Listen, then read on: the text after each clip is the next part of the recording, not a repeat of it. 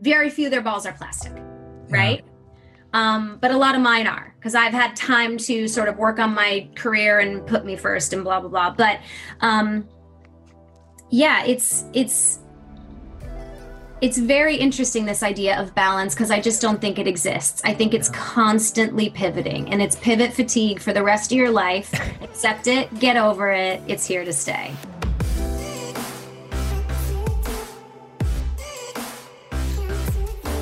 Hey everyone, welcome back to On Purpose. I am so excited to be talking to you today. I can't believe it. My new book, 8 Rules of Love, is out and I cannot wait to share it with you. I am so excited for you to read this book, for you to listen to this book. I read the audiobook. If you haven't got it already, make sure you go to 8rulesoflove.com. It's dedicated to anyone who's trying to find, keep, or let go of love. So if you've got friends that are dating, broken up, or struggling with love, make sure you grab this book. And I'd love to invite you to come and see me for my global tour, Love Rules. Go to jayshettytour.com to learn more information about tickets, VIP experiences, and more. I can't wait to see you this year. I'm so grateful and so excited because I've been looking forward to this episode for a very, very long time. And I know that you're all in for a real treat. Now, you already know our guest today is none other than Kristen Bell. She needs no introduction, but for those of you who want to know all about her incredible life, she's an amazing actress, philanthropist, New York Times bestselling author, and entrepreneur. She's well known to television audiences for her critically acclaimed roles on NBC's The Good Place, as well as Showtime's House of Lies, and her star-making role as the title character in Veronica Mars. Kristen is actively involved in many charities, including Alliance of Moms, Baby to Baby, and No Kid Hungry. She's also a global advocate for the UN's Women's Peace and Humanitarian Fund. Today, I'm excited to talk with Kristen about her new book, The World Needs More Purple People, and what it means to be a healthy relationship, a great parent, and why the world needs more of all of this incredible energy. Kristen, thank you for being with me, and I'm so deeply happy to be spending this time with you. Right back at you. I am so excited that we're finally doing it. And I almost want to hear you talk more to me than I want to talk to you, but I'll try to add some things here and there. It's definitely the other way around for me. From the little time that we've already spent together, I'm already excited for everyone to hear this conversation. And, you know, I've followed you for a very, very long time. And so, yeah, let's get right into it. I want to ask you the question, first of all, what's one of your favorite memories of growing up in Michigan? Fireflies. Ooh, okay. Michigan has a lot of, Michigan is this underestimated state, right? I think I'm 99% sure we invented unions. It's like a ton of really classy, hardworking, salt of the earth people in the best, most complimentary way possible, like grounded people that I grew up with. And the area I grew up with was incredibly diverse, incredibly accepting. And we have a couple special things about Michigan. Number one, we have a hot fudge company called Saunders Hot Fudge, which is plain and simple the best hot fudge you'll ever get. Fireflies are everywhere in the summer. The mosquitoes, not so great, but they are, uniquely Michigan, because they will leave a boulder where they bite. And then lightning storms, they happen every summer, and it's when it's a little bit too hot out and it's not yet raining, but it's really moist in the air, and you just see the lightning crackling in the sky. And yeah, I have such a nostalgia. In fact, 2 years ago, maybe 3 years ago, my husband and I brought our kids back to Michigan because we both grew up there, because we were like, they have to witness lightning storms and fireflies and the mosquitoes, to be honest. And this was before the mosquitoes had hit Los Angeles. But now they're here, so we don't have to travel to see them. Correct me if I'm wrong, but I heard that The Little Mermaid is your favorite Disney film. It also happens to be my wife's favorite Disney film, so that's why it resonated even more. I was wondering, why is it your favorite Disney film? Well, I think when I it depends. Looking back on it with revisionist history, I think because it was the first one, my age group was when I really gravitated towards them. Like I was a little bit younger in the Snow White, Sleeping Beauty stage, but Little Mermaid, I was like prime for Disney animation. And Aladdin came out shortly thereafter. So it is a very close tie. In retrospect, I look at it and, people say like, well, why would she just want to get legs for a man? And I'm sort of like, it's not that deep. It's just that she was in love. I also think the music is so stunning. And I do think Scuttle will go down in history as maybe the best animated character ever. You just don't get cuter than him, that talking seagull with that scratchy voice. I wish I knew the name of that character actor. Yeah, I don't know either. We'll have to look that up. Yeah, I've got no idea. But that's a really good analysis of The Little Mermaid. I'm really impressed. I was wondering where it was going to go, but that went really deep. But as we go deeper into the questions, you've been very vocal during like quarantine and lockdown about the natural challenges that everyone's had and the immense change that everyone's gone through. And I think it's important because one of the things you talked about is you had to become a home teacher, during the beginning of quarantine and lockdown. Like, tell us about that process and what was the hardest and what was your most favorite aspect of it? Because I think so many parents have had to do that and so many individuals have had to do that. Yeah, it's been a gigantic learning curve for me. So initially I was just like, what? I'm grateful that I have young kids and I can do the math that's required within their class, because I'm telling you, if we were in the like fractions, I'd be like, I'm so sorry. This year you're going to skip math. Like that's just what's going to happen. Initially, I set it up like I had the color-coded schedule. Welcome to camp quarantine. I get ahead of myself a lot. I like the cart way, way, way, way, way, way, way ahead, and the horse is way in the distance usually. So I, had this colorful map of what we do, and here are art times, and here's our brain times, and here's our body times, and literally everyone was miserable. Oh, no. Everyone was miserable, and I went, okay, we're gonna have to pivot. So I, just to prove the point, because I really like to stay open and honest with my kids about mistakes. I think that's my primary goal as a parent, to show them that everyone makes mistakes. You can always rectify things. So I woke them up one morning and I asked them to come into the kitchen. And I said, I have something really important for you to do. I want you to take that schedule off the wall and I want you to shred it. And they were like, what? We can do that? And we did. And I said, from now on, we're going to give each other a little bit more grace. And that was at the end of last year.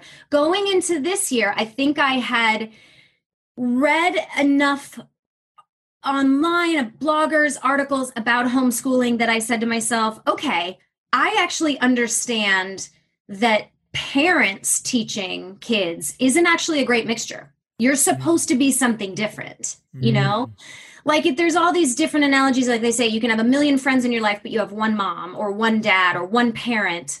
So you're supposed to be a little stricter, and kids don't learn best from their parents. I mean, the odd kid might, but mine certainly don't. So I realized I had to pull my sister-in-law into the fold. I realized I had to give everyone a little bit of space. And when they came to me to work on something, now granted, the only thing I was thinking during this whole time was, I'm going to be the one parent that can do it. I can do it.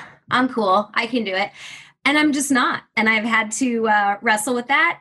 My favorite thing is actually being able to monitor them from a distance. Like I'll hide in the bathroom a lot and just sit there and work on my computer just so I can hear. I want to know what they're engaging with, because I very much believe in a sort of free range style of parenting, but also follow the kid. So my daughter, like one of them is a reader. The other one is just not a reader. The older one has trouble. But STEM stuff, building engineering, she's better than I am.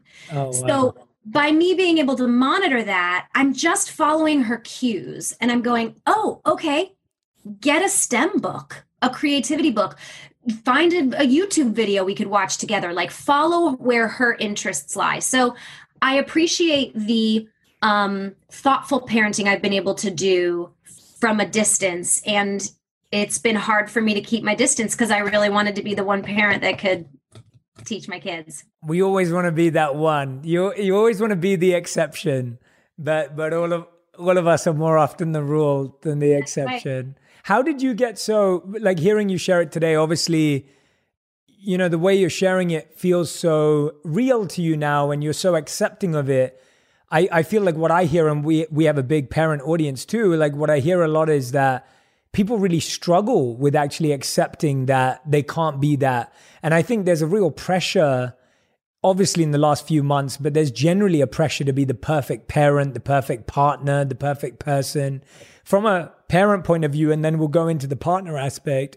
From the parent point of view, when did you allow yourself to start getting comfortable with saying, I'm getting it wrong, this isn't working? Because I love your idea of bringing other people in to teach the kids. I think it's genius because often I find like the people closest to us are the people we can't teach. That we can't share, whoever it is in our lives. And I noticed that in my own life. When was it when you were able to accept that that wasn't a weakness in you or that wasn't a failure or shortcoming on your part, but actually it was just the way things psychologically set up? Well, two things. A personal drive to be successful and, a couple things, three things. A personal drive to be successful. I want to nail it. And if I try to do it and I'm not nailing it, then I need to take a different role in that situation. So me nailing it means something different. And I'm thankfully adept enough to navigate that. But sometimes, stepping back when I tried 40 times to do this lesson with the kids and they just do not want to sit down and do it with me and I'm frustrating them, I have to go, what's the common denominator here? My kids are sponges that want to learn. I'm supposed to be representing something different right now. My sister said something once to me that was awesome where she has 4 kids and she said, you know, my husband and I really believe that everyone should take on a different role. We have to be the rule givers, whatever word is sweeter than rule givers. Value givers, maybe value providers. No, something stricter than that. We have to be the parents. Yeah, we have to set the boundaries and the rules.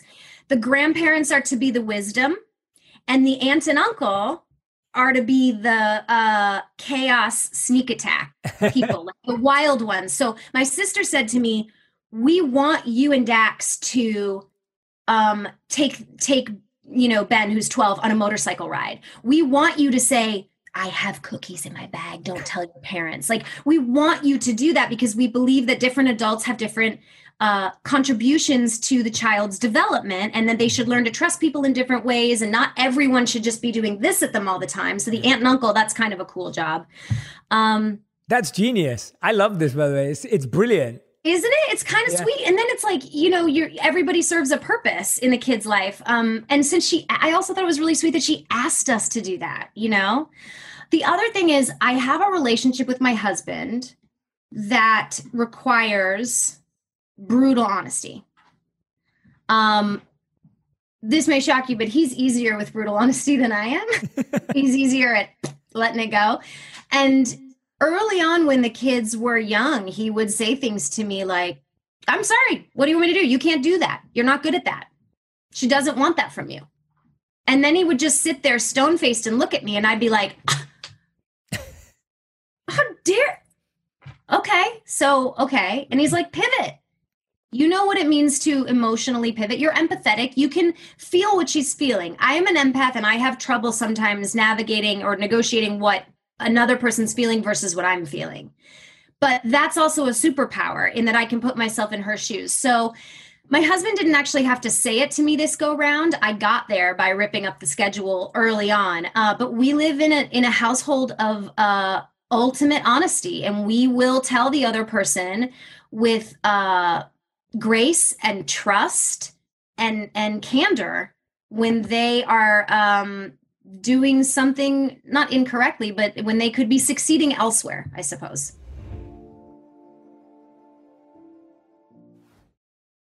Yeah, that's so refreshing. And I love that approach. I think it's so genius to surround young people with different skills and abilities and roles and ideas, because I think one of the biggest mistakes or two of the biggest mistakes that we often make in life, and I think this comes from our childhood, is we either end up going to one person for everything we need, and then that person gets too drained and overwhelmed, or we go to everyone with all of our problems.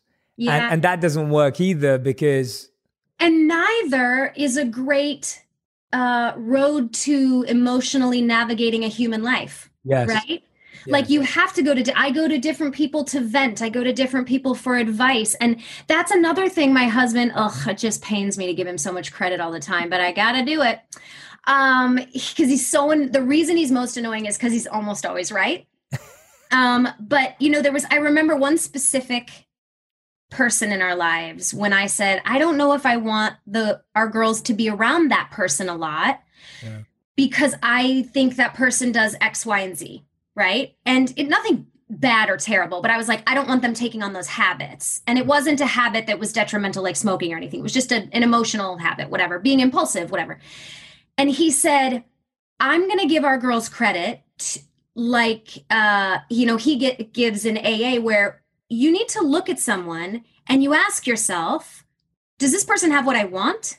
If they do, you follow their lead. If this person doesn't have what I want, then I'll know that's not a skill set I need. So the individual where I was actually saying, let's hold the girls back, not have them hang out with that person, he was saying the opposite. He was like, I want them to witness all of that person's ups and downs and ins and outs and falters, because they will see, oh, maybe doing it that way isn't the right way, which was ultimately my end game anyway. Yeah. It's really interesting how so much of this is counterintuitive. Yeah, I mean that's super counterintuitive, but I guess the interesting thing is that people react so differently to the same experience. So you can often have two children that have that experience, and one of them goes out going, well, that's not how to do it, and the other person mirrors that exact behavior. Yeah. It's really hard to tell. I've seen that in so many. When you look at siblings, and you look at siblings who had a similar upbringing, but one of them mirrors what their parents did and the other person avoids what their parents did because they saw it as a different habit. Some people take it on as well. Yeah, and I think ultimately where I land on it is that I want to trust that my kids will use good judgment. Yes. And that they will be deciding with their own agency what works for them. And I think this is an interesting bigger topic, but like the idea of like the group rights or the individual rights, like we as a country are so sort of like beating our chest for individual rights, which I fully believe in. But at the same time, sometimes we're the antithesis of that, where we're like, everyone should be doing it like this. You should only be exposed to this because this is what the group's doing. This is what I want you to do. And I'm like, well, wait. Didn't we just talk?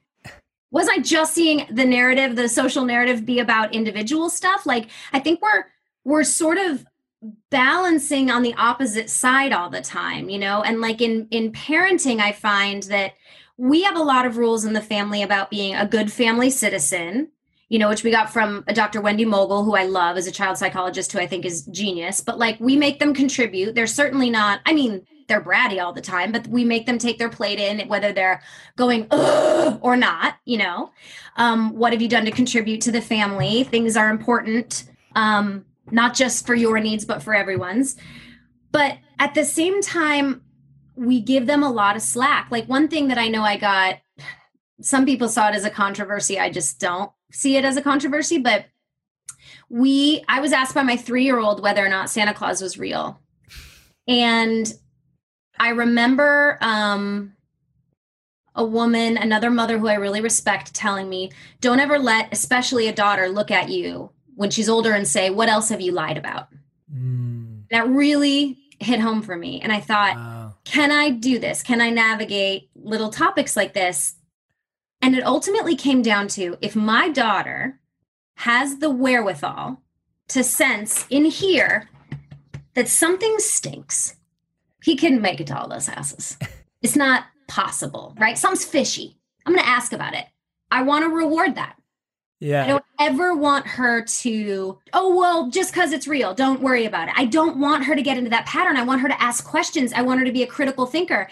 And I sat her down and I said, do you want me to tell you the truth? And she said yes. Now, I also had this, I was able to compare it to Dax, because when he was 3, he did the same thing.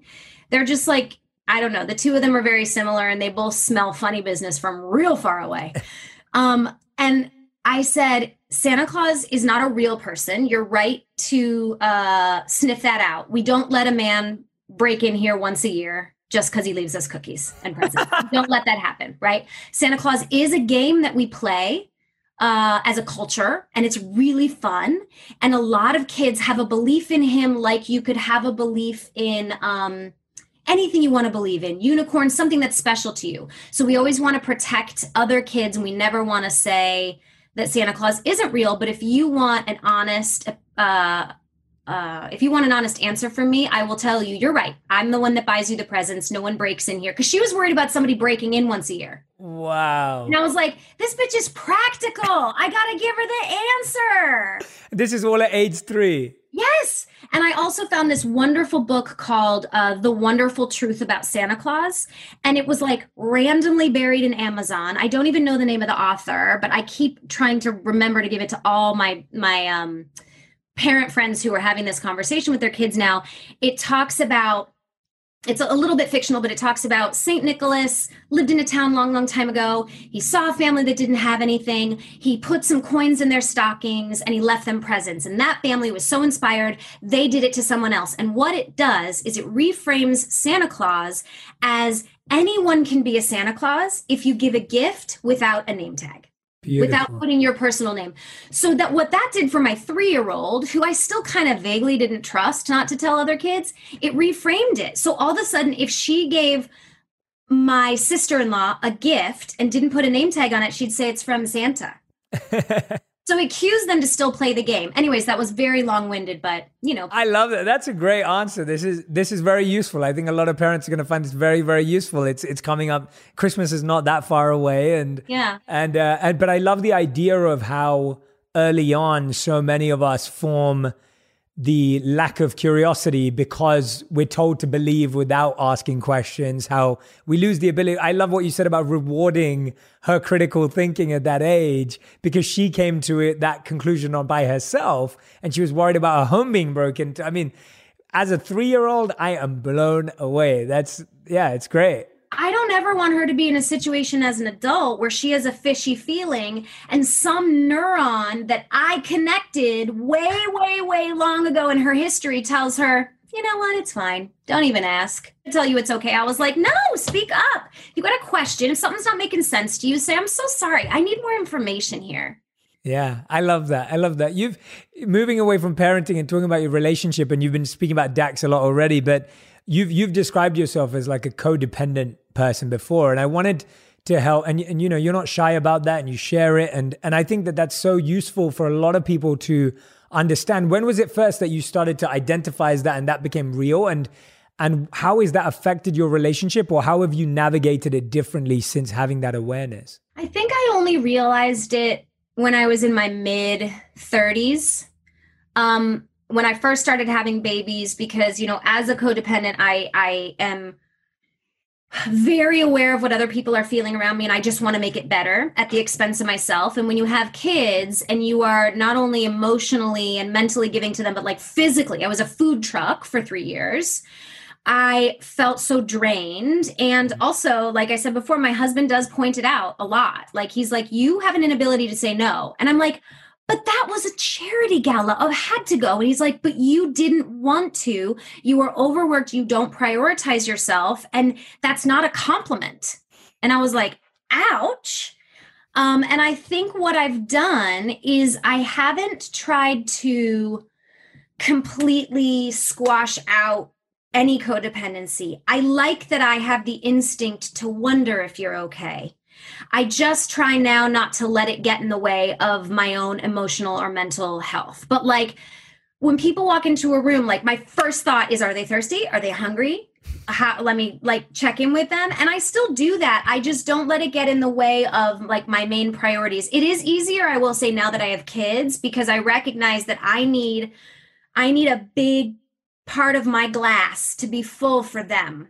And there's a point where I can't let anyone else deplete because I won't have enough to give for them. And they are my priority. So I think I've tried to use my codependency to the best of my ability and turn it into something good. And just keep asking myself, are you okay, Kristen? Yeah, I mean, I love hearing that, because I think, again, so many people struggle with that exact thing around wanting to, because there is this beauty in what you just said of like wanting to care, wanting to extend yourself, wanting to serve. I mean, there is so much joy and love in that. And self-esteem. And self-esteem, yeah. I get so much self-esteem from helping, and I didn't want to just become an island where I was like, well, I'm just not going to think of anyone else anymore. So I just tried to turn it in, to something better.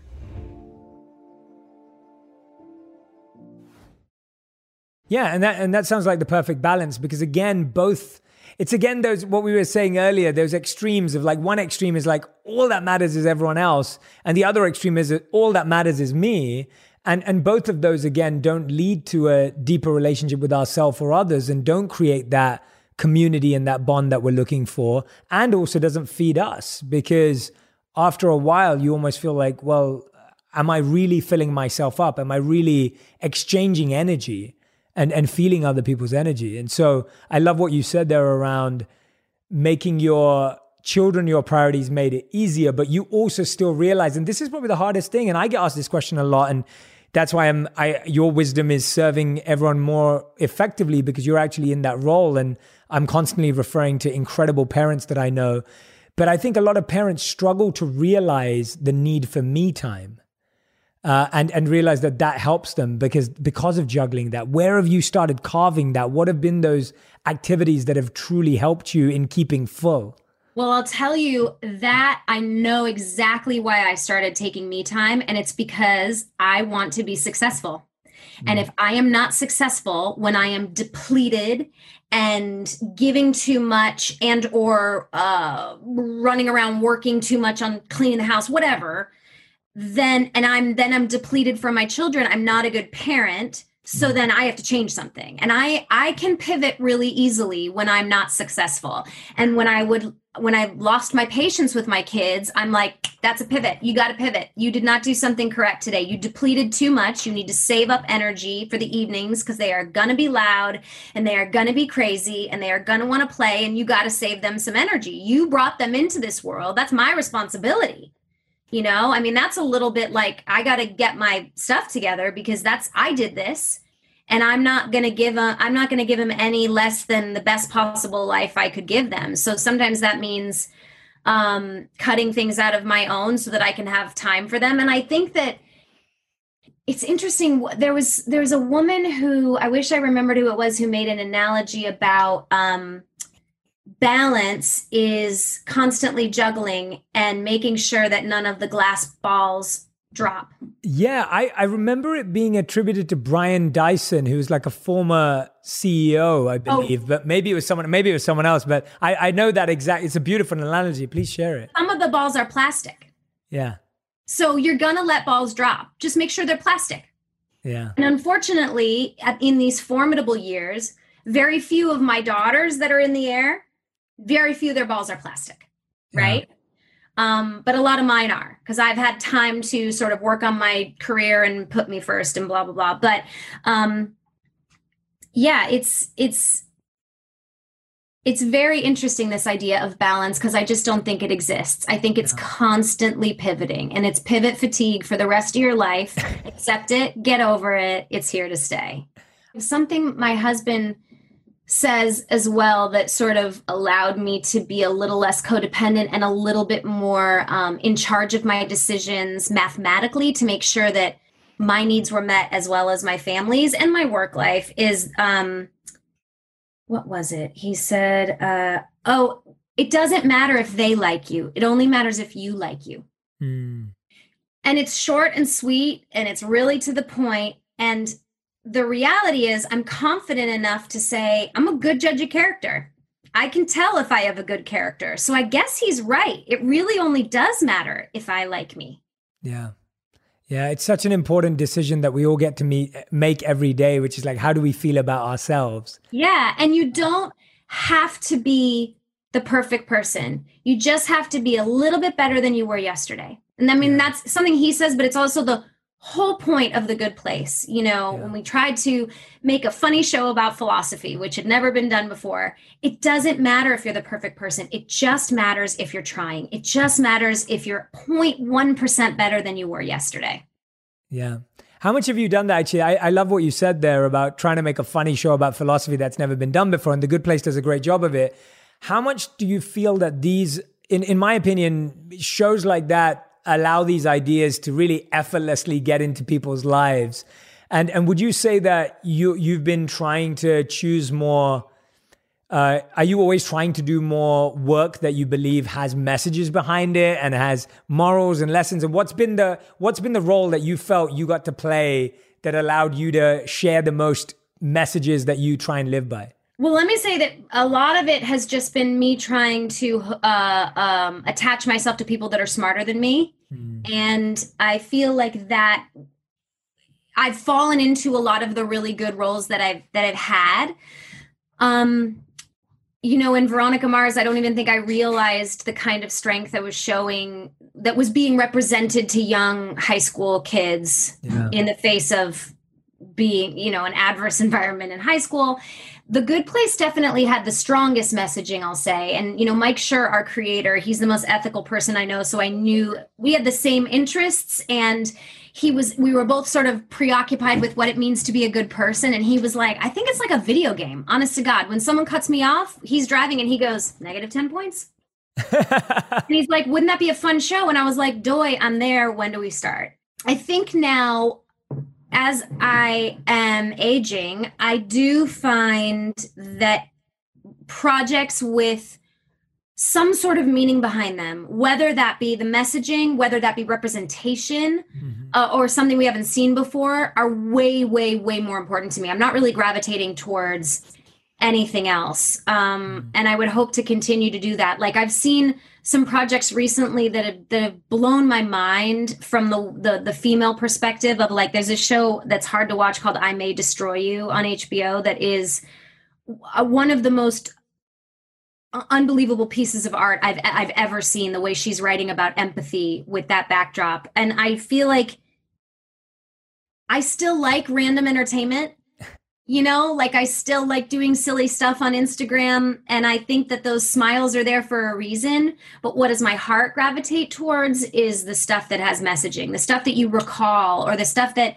I'll get, letters from a family with a 7, a 10, and a 12-year-old, and they all watch The Good Place together, and they talk about what it means to be a good person. And I'm like, yes.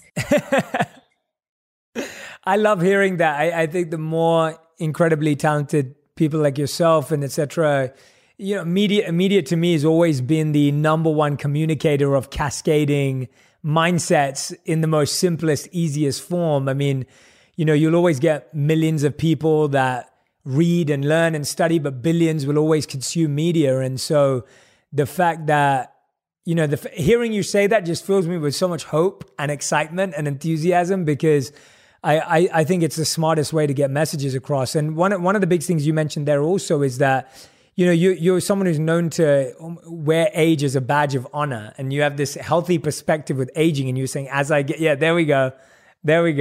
Where is that healthy perspective come from? Where was that? Because I think that's another thing that so many people struggle with. I mean, I get it. Like, I turned 40 this year, my bones hurt. And I'm like, what? Wait, what? It's gonna feel like this and worse forever? Oh my goodness. I guess my acceptance of it comes through, I would not change a single thing about my sore knees or stretch marks or fine lines and wrinkles. I wouldn't exchange that any day of the week for who I was in my 20s.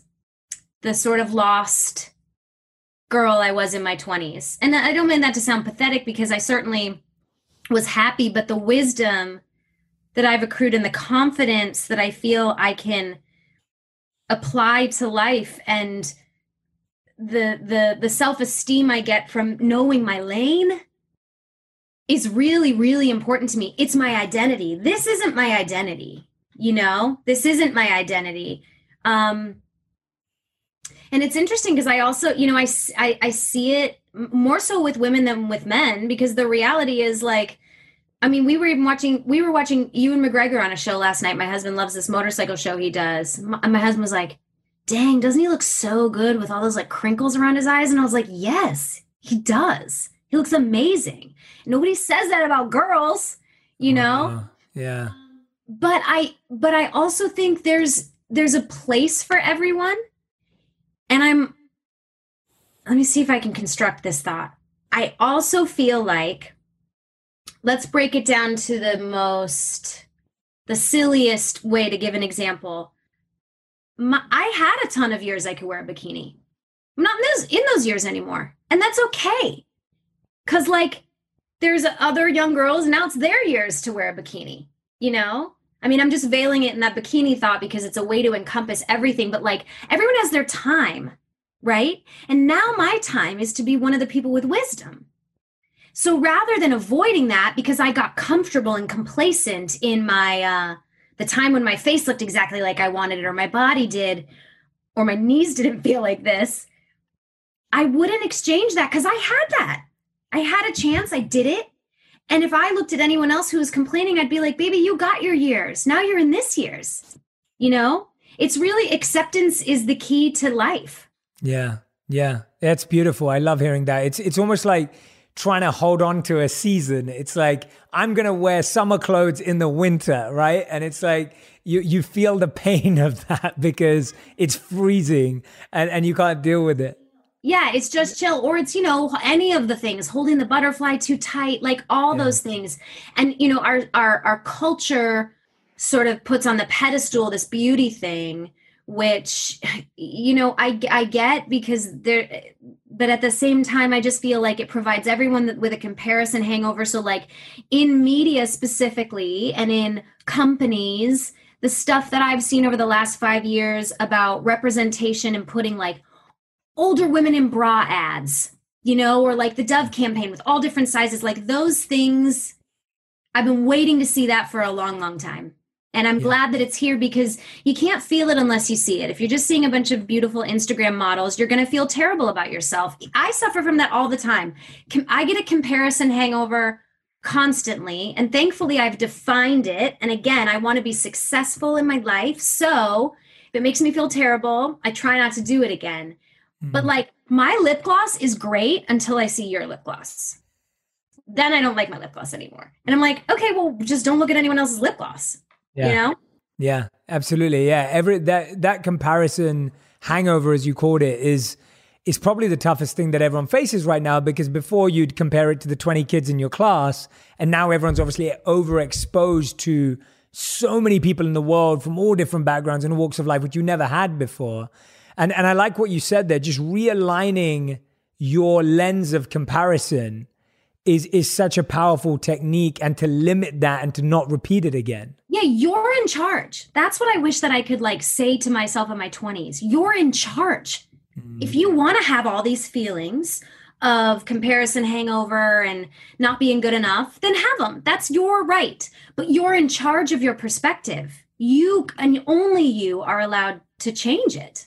Yeah. I think there's also a bunch of data that I'm sure I'll get wrong that tells us why we suffer from these comparison hangovers. So, like, there was a Radiolab a really long time ago. I think about we used to live in groups of about 115 people, are the amount of, like, neurons in our head. That's how many people we can keep track of, right? Yeah. And within that 115, someone was the best bike rider. Another person was the best baker. Another person was the best nurturer. And the other person was the best shoemaker. Everybody had a best, right? Mm-hmm. And now that we're connected to so many people, it does a lot of good because we can fix global problems sometimes. But it allows us to, it scatters our brain. We get all scattywampus because we're comparing ourselves to the best of the best of the best. I don't want to ride a bike when I know that what, you know, the Lance Armstrong does, you know, all of those things. And I think it's important to remember, which we again talk a lot about in our household, because my husband studied anthropology, which he will tell you every other breath that he has an anthropology degree, is that we are working on antiquated software. It doesn't work anymore. It allows us tribalism around every corner. Other people are not enemies, yet our brains tell us they are. Our brains find the differences. We see the differences immediately, and you have to reprogram yourself because your software is antiquated. I couldn't agree with you more. I think it's almost like it was a study that I read that said that we're exposed to more trauma today in 24 hours than we were in our whole lifetime 25 years ago. And yet there's less devastation and suffering in the world today than there's ever been. But it looks like there's more because of the exposure. Like, things were way worse during the Christian Crusades than they are now. Yeah. But we're seeing everything on the news, and this constant, the media cycle is just it unless you're following a lot of good news sources, it can definitely bring you down and make you feel traumatized at the end of every day, because our brains just can't handle it. Yeah, for sure. I think this is a good time to ask you more about why the world needs more purple people, because it feels like, you know, everything that you were sharing there, I was thinking about the book, and in it you lay out these really nice 5 keys, but I wanted you to describe to everyone, why does the world need more purple people, and who are purple people? So purple people came out of a conversation that one of my dearest friends, Ben Hart, and I had at a family dinner a couple years ago. I mean, children's books, they consist of 60 words and they take 2 years to write. Don't ask me why that's like how it works. I don't know. You can't fast track it. So 2 years ago, we were sitting around the kitchen table, our kids were running around together, and we were, I'm sure, talking politics. And we're a group that believes the same things, and we still sounded like we were fighting, right? We sounded like there was divisiveness. And it occurred to, Ben is a highly emotional creature as well, and it occurred to us that our kids are actually getting 2 signals right now, are getting 1 signal. It's us and them. It's blue or red. Every time we turn on the television, there's who's blue, who's red. And we just thought subconsciously that must not be good for them. And you can't really sit down and say, well, it's because the country is fighting and some people believe this and some people believe that, and you need to vote. And sometimes the blue side is right and sometimes the red side is right. You can't say all that to them. So we wanted to give an emotional narrative to some things we thought were important. So we said, okay, what if we started with unity? How do you create a label that doesn't exclude anyone? Because, like, I'm an actress, right? You're not an actress, so you're not in my label. I'm not in the doctor's label, you know. And we're like, okay, what if we say, we come up with 5 pillars that everyone believes in? You can't, I dare you to find me a person. One of our pillars is laugh a lot. Find me a human being who's like, definitely do not laugh a lot. It's not good for you. Don't do it. Doesn't feel good. It's impossible. So we were like, what if we say purple people, which is the combination of red and blue? That's the metaphor. Nothing about this book is political, although I do believe it should be required reading for our senators and Congress people. It is about respecting other people's opinions, but we came up with 5 pillars. Purple people ask really great questions. Purple people laugh a lot. Purple people use their voice. They don't lose their voice. They are really, really hard workers. And the final pillar in being purple is you have to be uniquely you because you're the only you we've got. Yeah. I love that. I love that. It's so beautiful to hear that, because I think the reason for what you were saying there is so much of our narrative plays to that, again, that tribal psychology of the only way to unite is against a common enemy, right? So it's like, serve us, right? If you and I met in a field 300 years ago, we wouldn't know what the objective of the other person was, and we'd probably kill each other. Yeah. But again, that's antiquated software. If I saw you in a field now, I certainly wouldn't be like, I probably have to kill him. No. Definitely not. Yeah, exactly. And that's that thing that software that's old and lost its relevance forces us to say, oh, the only way humans can unite is with a common enemy.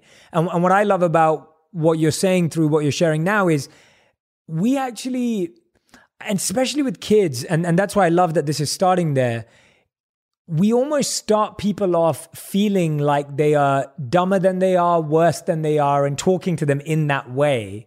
And that kind of keeps people limited. So a lot of media and a lot of narratives just appeal to our lower natures or our lower selves. Like almost here when you talk about like asking good questions or laughing a lot or using of a voice, these are all seen as powerful, courageous qualities. And often a lot of it is actually the opposite of what we're encouraged to do, right? So instead of ask good questions, it's like, oh, well, believe what you're told. Instead of laughing a lot, it's like, be serious. Instead of using your voice, it's like, well, actually your opinion doesn't matter. Instead of working hard, it's like, oh yeah, figure that out. Maybe work hard's there, but it's for material things, or it's slightly different. And then, become everyone else. Like, it's weird how children are always told to fit in growing up. And then as soon as we become adults, it's like, well, you don't stand out. And it's mind blowing. That's what I mean about this. You're an individual, except you have to follow the group thing. I find so many of these mini hypocrisies.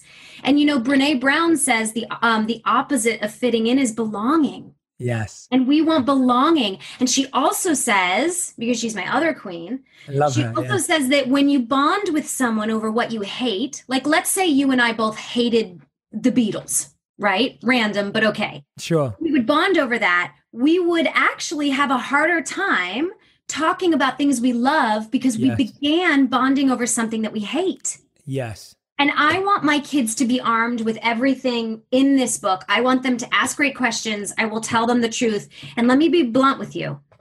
My girls are hell on wheels. Okay? They are very difficult children. But they're very difficult because they use their voice and they ask really great questions.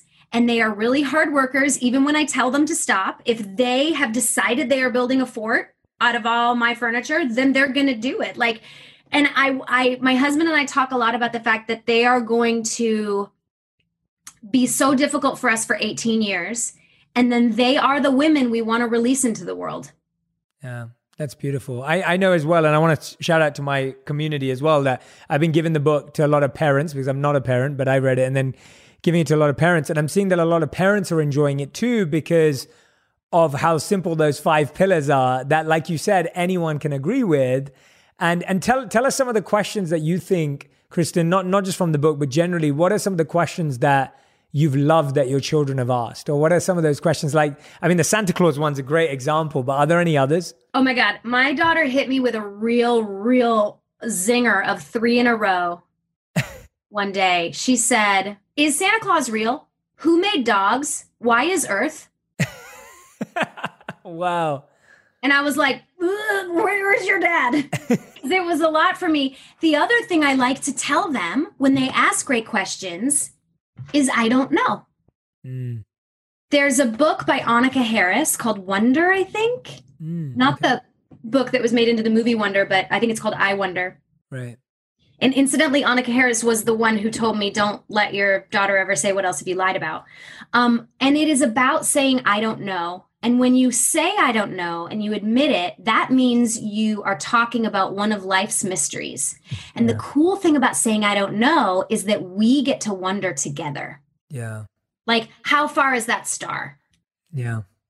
Will there ever be people living on that planet? I mean, I'm thinking only of space things, but of course, because I know everything else other than space stuff. Yeah.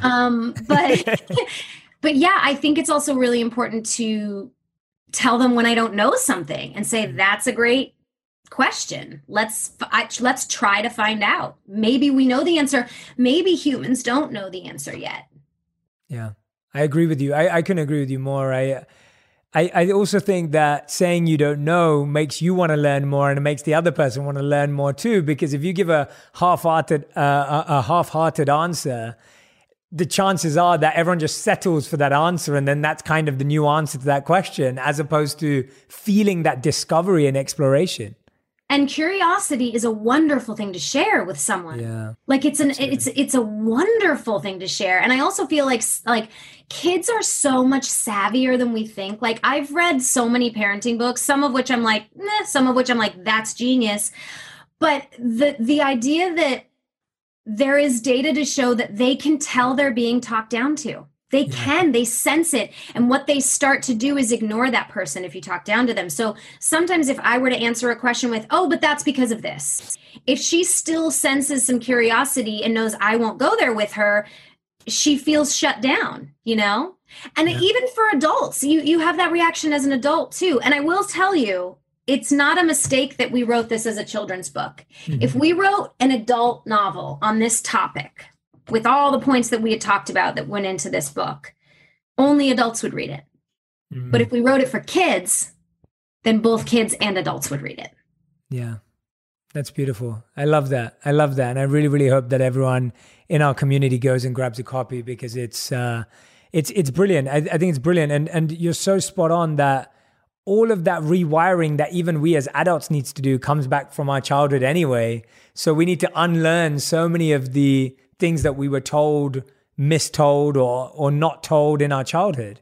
Absolutely. Absolutely. And it's like, yeah, you don't realize why you have certain triggers until you kind of do the work. And the work is hard, whether it's you at home journaling, you venting to your friends, you reading a self-help book, you talking to a therapist, whatever, you listening to a podcast, like whatever that looks like for you, the work is hard. But when you start to realize, my God, I know why I have that trigger now. It's because there's like an instantaneous weight off your shoulders. Yeah. So recognizing your triggers is like the best possible thing, because they were all installed when we were kids. And then you can sort of shed them and live the freer emotional life that you know you deserve for yourself. Yeah, absolutely. Absolutely. I did want to talk about and touch on also, I know that you have a new CBD skincare line out, which is fascinating, because I know this audience absolutely loves a lot of good product recommendations and insights. Tell us about when you got exposed to CBD and what benefits you saw of it. Well, I was given a Lord Jones CBD product, which is sort of like a high-end CBD cream for sore muscles. And my hairstylist, who's a good friend of mine, Jenny, put it on my shoulders one day. And I was like, oh, I feel so much nicer. And I was skeptical at first, as I am with everything, but I also know you can't just eat one piece of spinach and expect a 6-pack, right? Like you have to give things a try. You can't be fatalist, like that doesn't work. So I tried a CBD tincture for about 2 weeks. And I remember clearly the third season of The Good Place. I was driving home, and my drive home was always this. I was trying to leave behind my work stress and going, you have a monologue tomorrow. You have 11 pages to memorize tonight, and you got to put those girls down. And I would drive home and I would go, also, you have to replace her lunchbox because one of the lunchboxes stinks. So identify which one it is, either clean it out with bleach or order one immediately because she can't do a paper bag. It's going to fall, all these things, right? And after 2 weeks of like taking a CBD tincture, I realized I was just driving home listening to the radio. And when I got home, I wasn't any less efficient. I wasn't slower. I didn't forget to replace the lunchbox. And I realized even though I was skeptical, I was blown away in the quality and the sort of integrity that the company had. Because I sat down with them and I said, this has felt like I've turned the volume of life down just a little bit. Like I feel manageable.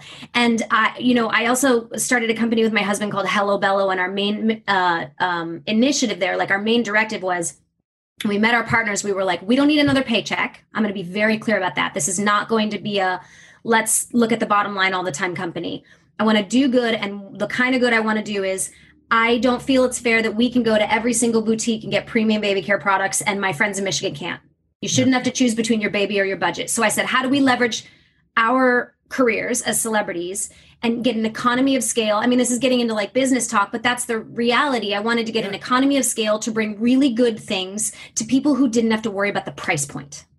So I approached Lord Jones, who was making really great products. And I said, I want to use all of your R&D and all of your company, and I want to create something that's as good, that's a lower price point. And I want to call it Happy Dance because I feel like that's what it makes me feel like. It makes me feel lighter and calmer and subtler in a time where I can be really impulsive when I'm stressed. So we worked really hard on it for 2 years. I'm really proud of it. And we're, it launches in October, and we shot some really cute material for it that I think is really funny. And I hope people will give it a chance and see what it can do for them. Yeah. Well, I can't wait to test it out. It's always, I agree with you. I think it's, for so many things, it's about what you said, testing, experimenting, trying, and seeing if we feel a benefit. And I think about that all the time, whether it's with meditation or whether it's with waking up earlier or whether it's getting more sleep. It's like, you can philosophize about the benefits as much as you like, but until you actually practically do it, you're not going to have any clue. And I feel like in the CBD world, there's so many, it's so crowded and no one really understands it. And I Yeah. didn't before I really researched it. And the companies that were out there weren't speaking to me because they were either like using a marijuana trope where I was like, Right. I'm not going to use a cream that's going to get me high. Like, don't make me Yeah. feel like that. Yeah. But then once I understood what CBD does and that it's not, doesn't get you high at all, the other ones I saw were very like clinical Right. and such beautiful packaging. And let me tell you something, not only do I not have beautiful packaging in my medicine cabinet, most of them are tipped over, right? They're all leaking. I needed something that was like fun and the bottle felt colorful. And so I spent a lot of time trying to infuse me into this so that it could speak to people like I would be if I was in their medicine cabinet. Like, I'm just here if you need me. I And I love also that. say, like, if CBD doesn't work for you and you try it, like, amazing, then it doesn't work for you. Like, not Yeah. every person is the same, but it's helped me a ton. And so my main goal was to say, I want to get this out there because I think that it really could help people. I think it's what a lot of people need right now and just don't know it. And we also, when I met with Laura Jones and we developed this, I said, but again, I don't need a paycheck. I don't really even have time to be working on this, but I believe in it. What portion of our company are we giving to the community? And they were like, Wow. okay, let's look at that. So we decided 1% of our profits is going to be going in perpetuity, going to be going to this incredible organization called A New Way of Life. It's a reentry project started by a woman in downtown Los Angeles who had been in and out of jail, finally went to rehab in like a fancy Santa Monica place. And she was just like, why doesn't this exist on my streets? Wow. Why doesn't this type of care exist? Why is everyone that works here white? You know? So she's incredible. There's also another great book recommendation I'll throw out there that's her story. It's called Becoming Miss Burton. Wow. And I'm at the tail end of it right now, and it's astounding. She would go and meet women who were getting off the bus out of prison. And she would say, I have an extra room in my house. Do you want to get your life back on track? I'll Wow. help you. And I was like, talk about using your own two hands. And by the way, this woman's life story is whatever you think your life story is, take a break. It's Yeah. nothing compared to the things she's experienced and overcome, I've felt. And so I was like, I love what this woman is doing. She's opened up 9 or 10 housing facilities for women who are getting back on their feet, pro bono legal stuff, getting their children back.